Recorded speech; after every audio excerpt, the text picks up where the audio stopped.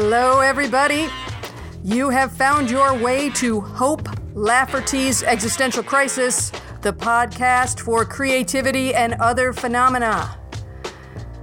I listened back to my last episode and the cultural references I made. I want to deem Hope Lafferty's Existential Crisis as an exploration in unpopular culture. I can do that. It's my podcast. When I worked at WZBC in Boston when I was in college, their evening music programming was classified as no commercial potential. Lots of dub and ambient stuff, great to study to, offshoots of punk, stuff that was not popular. Dare I say fringe, the bleeding edge of rock. Well, here I sit at the microphone of existence, ruminating about stuff nobody's ever heard of. Unpopular stuff. Little commercial potential, connecting the dots that few can see. No wonder I need glasses.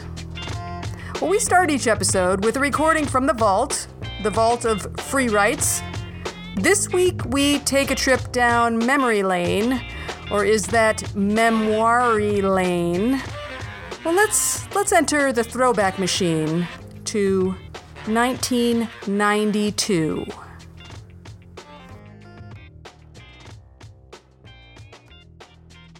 Tom and I were driving down I-93 South out of Boston. Tom bought cigars since he didn't drink. We were both acting out, escaping our long-term relationships for some sibling-like bonding with, shall we say, flexible boundaries. We drove past Ho Chi Minh City and blazed up. The first puff was funny. Having spent many winter nights smoking Camels, not so ironically with the Chicago socialists, inhaling tar and nicotine was no great thrill. A few weeks ago, I had a Camel on a lark at Elizabeth's place, Tom's partner, up on the North Shore, and I couldn't sleep a stitch. It wasn't that smoking with the socialists was boring. To the contrary. Being the only woman in a sea of dark, sardonic, left-leaning men, the conversations and naturally occurring other activities were generally quite stimulating. No, I just never smoked without a drink. And since Elizabeth, like Tom, didn't drink, although for very different reasons, I realized that nicotine was indeed the stimulant that I'd been hearing so much about. But we all know no one really inhales a cigar. So there I was after the fifth puff, realizing that this essentially was the equivalent of gaseous chaw, staring out the night window, thinking and then stating, this cigar smoking really tastes bad. Tom agreed, as we debated what to do about these failed rolled smoking cocktails. We kept smoking for another inch, until we just could not bear it. Found a rest stop outside of Providence, dug through our luggage, and raced with toothpaste and toothbrush to the gender-specified restrooms. Can't imagine what cognac and a cigar would leave your mouth tasting like, but I suspect that's the primary reason those folks don't get laid. Freud was right. Yet, so was Lacan in his statement that sometimes a cigar is just a cigar. Or was that Foucault? No, perhaps it was Lewinsky. But that got edited out of the Barbara Walters special.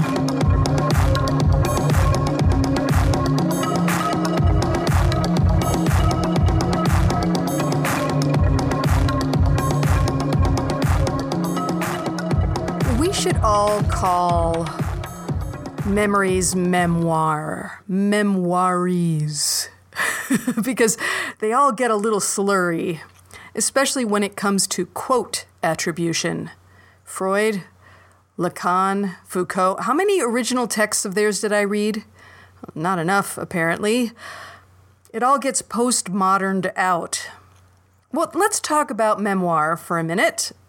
Aside from plays, memoir and essay are my favorite things to read. They're also my favorite things to write, if you couldn't guess. I mean, even my plays, spoiler alert, creative nonfiction. My writing students spend a lot of time free writing. That's the key method of my classes, both for my theatric writers and for my scientific writers. And to be clear, I'm not encouraging my scientific writing students to make stuff up. The rigor of the science and the medical research is the baseline to uphold in their writing. But I encourage free writing as a practice because a lot of scientific writers take their writing ability for granted and only write when they are working, when they're on a project. This kind of PRN, as-needed writing does not a writer make. I want to turn my students into writers, real writers. Whether it's a Tony Award-winning play or a Pulitzer Prize-winning article or an approved IND, I don't care. It's not about the outcome. It's about the process. It's about the habit. It's about the practice. If you want to be a writer, playwright, medical writer, memoirist, you've got to write. But back to the memoir idea. When my students free write, I find that many of them use the time as journaling, writing about themselves and their concerns, reflecting on their brain, their existential crises. This is natural, especially with young minds. But to move from the personal to the creative, going from local to global, takes work. Doing it with specificity and humanity, that's the trick. That's the work. That, for me at least, is the fun.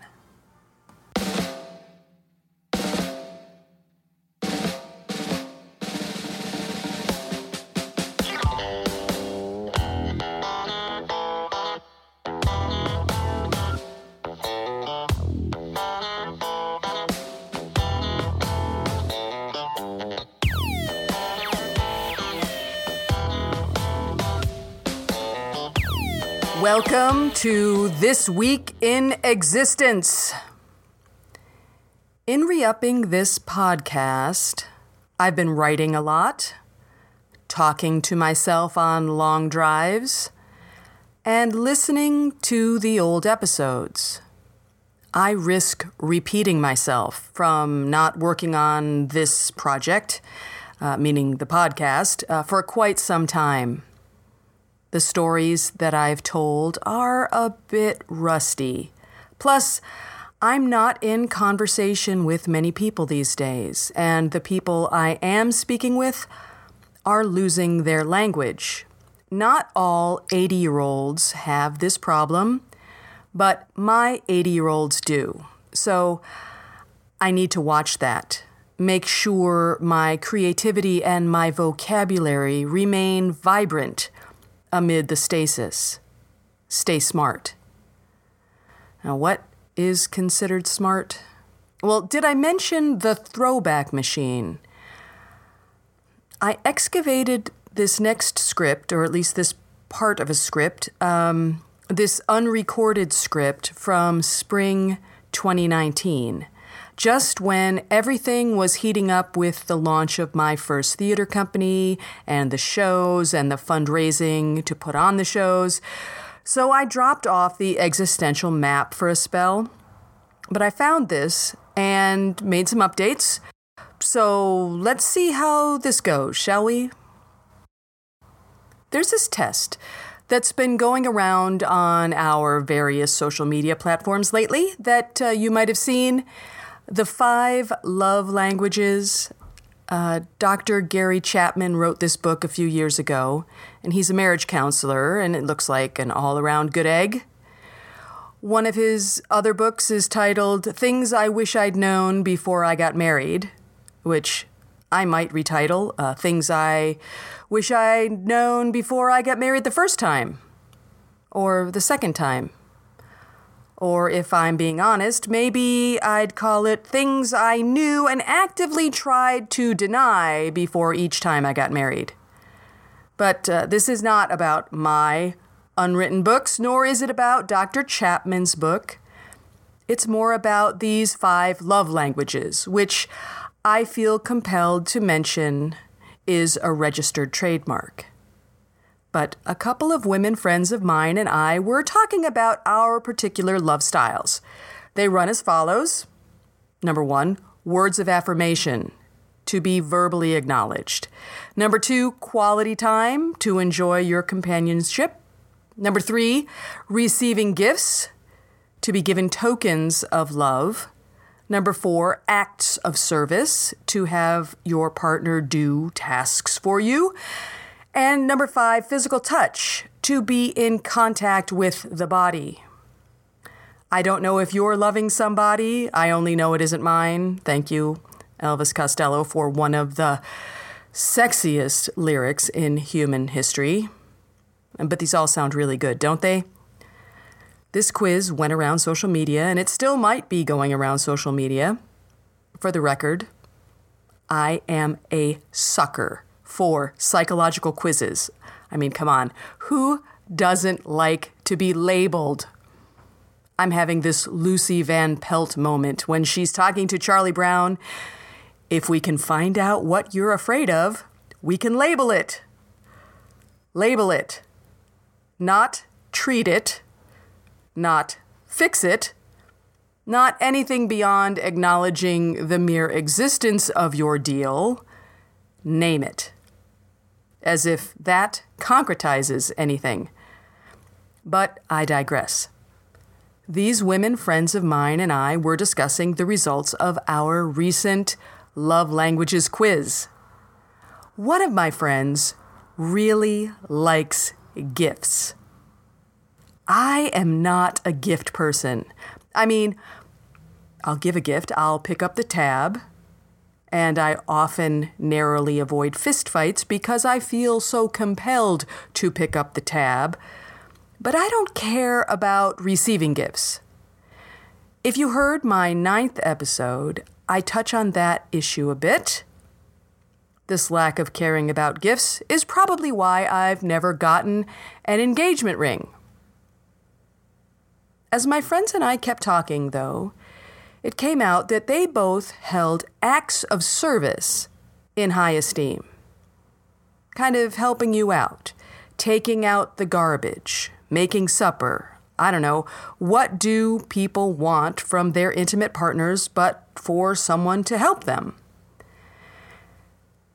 And that was their most important quality in a partner. It's good stuff. When I took the test, receiving gifts scored 0. The top love language for me, though, is physical. I am apparently a very physical person. And I discovered in my conversation with my friends that that is unusual. At least amid my excruciatingly small sample size of women friends. I haven't talked to everybody about this, but my primary love language is physical. My secondary one is just about being nice to me, that words of affirmation. And third, someone who is a good hang. So that would be the quality time. Those are the things that are most important to me. The most important things are lots of hugs.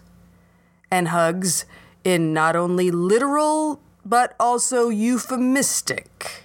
Any way I can be physical with somebody, I really kind of like.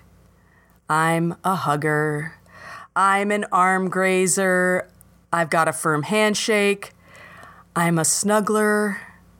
Physical touch, physical proximity. I feel fed by touch. Well, getting back to staying smart. It's long been held that humans need 4 hugs a day to survive. That psychological study of babies in Soviet orphanages and the failure to thrive stuff. Up that to 8 hugs a day for, as they say, maintenance. 12 hugs a day for growth. And this is for everybody, not just the folks that have physical touch as their love language. So how do we grow, thrive, not only physically but intellectually with this need, this hunger, this skin hunger? Not in some shame-filled peep show fetish, which has a place in the discussion, even though that's not my jam. I'm talking about the connection, the warmth, the human contact. Folks with kids get this.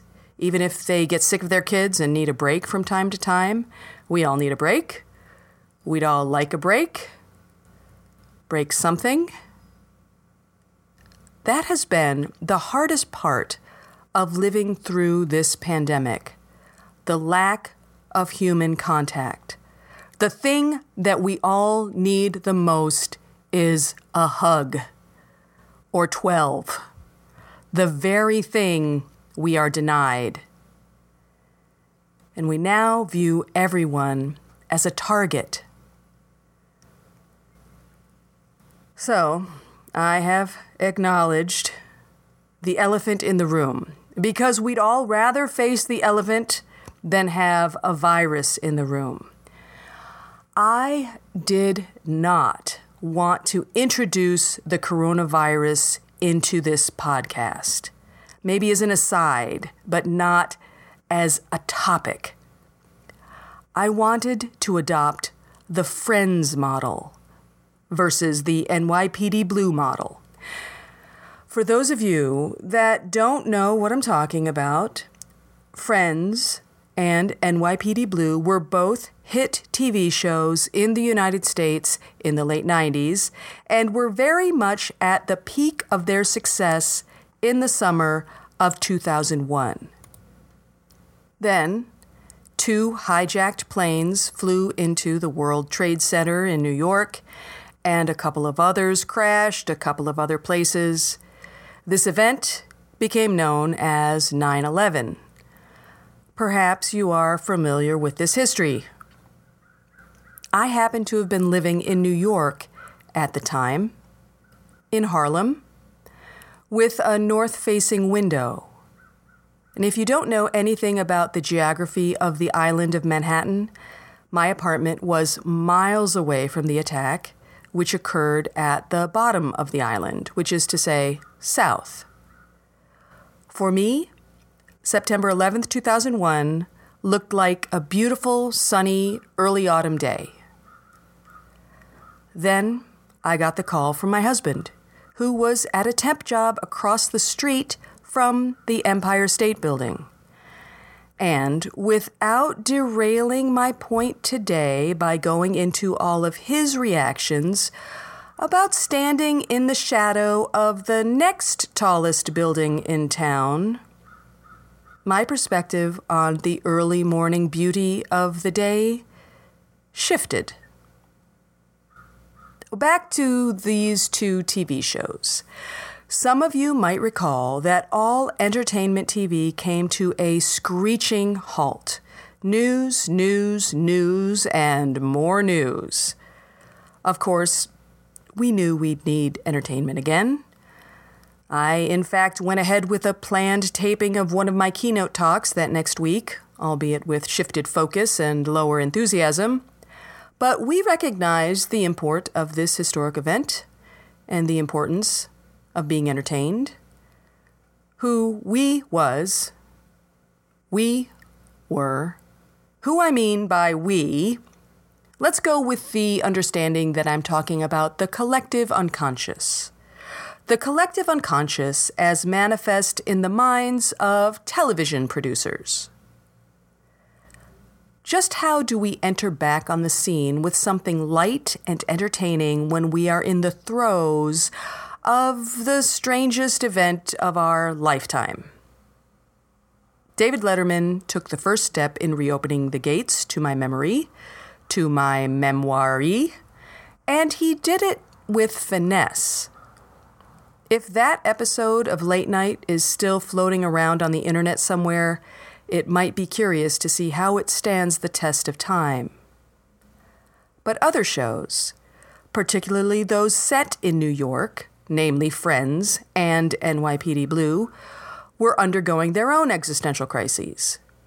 Do we acknowledge the attacks and the devastating effects that 9/11 had on the neighborhoods portrayed in the shows, offering some form of tribute and solidarity? Or do we continue with the creative thread of the show with an eye toward timelessness and arguably syndication? Each took a different path with stark results. NYPD Blue embraced the crisis, diving deep into the drama and the frenzy as it had the reputation of doing. So, in showing its solidarity, it actually continued its creative thread. Amid cast changes and whatever else went on in the David Milch camp, I felt that season lost its footing.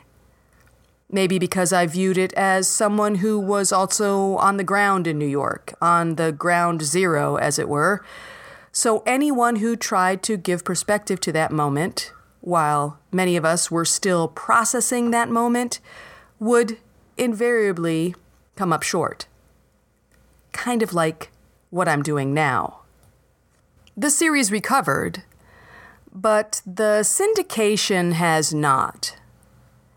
Friends, some of you might be familiar with that show, took another tack.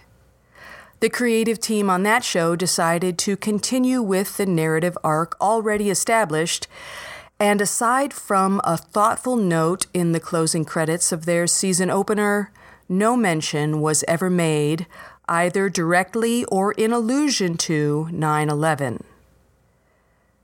We've seen how that has affected its shelf life. So, in the spirit of planned obsolescence, let's delve into the context of this moment of recording. Crisis. That is part of what we explore in this process, and sheltering in place is the ultimate existential crisis, or existential process. Many of my friends are discovering Viktor Frankl and his book, Man's Search for Meaning. I also encourage reading any of Rollo May's works. Love and Will is a long favorite of mine. These were Cold War books for me. Perhaps we're now in the COVID war. Much like the Cold War, there's a lot of standing around, staring each other down. It's all about how we perceive each other, who the enemy is, and how we crawl into our beds at night feeling isolated with low-grade fear. Yikes. Must be time to watch some reruns of Friends.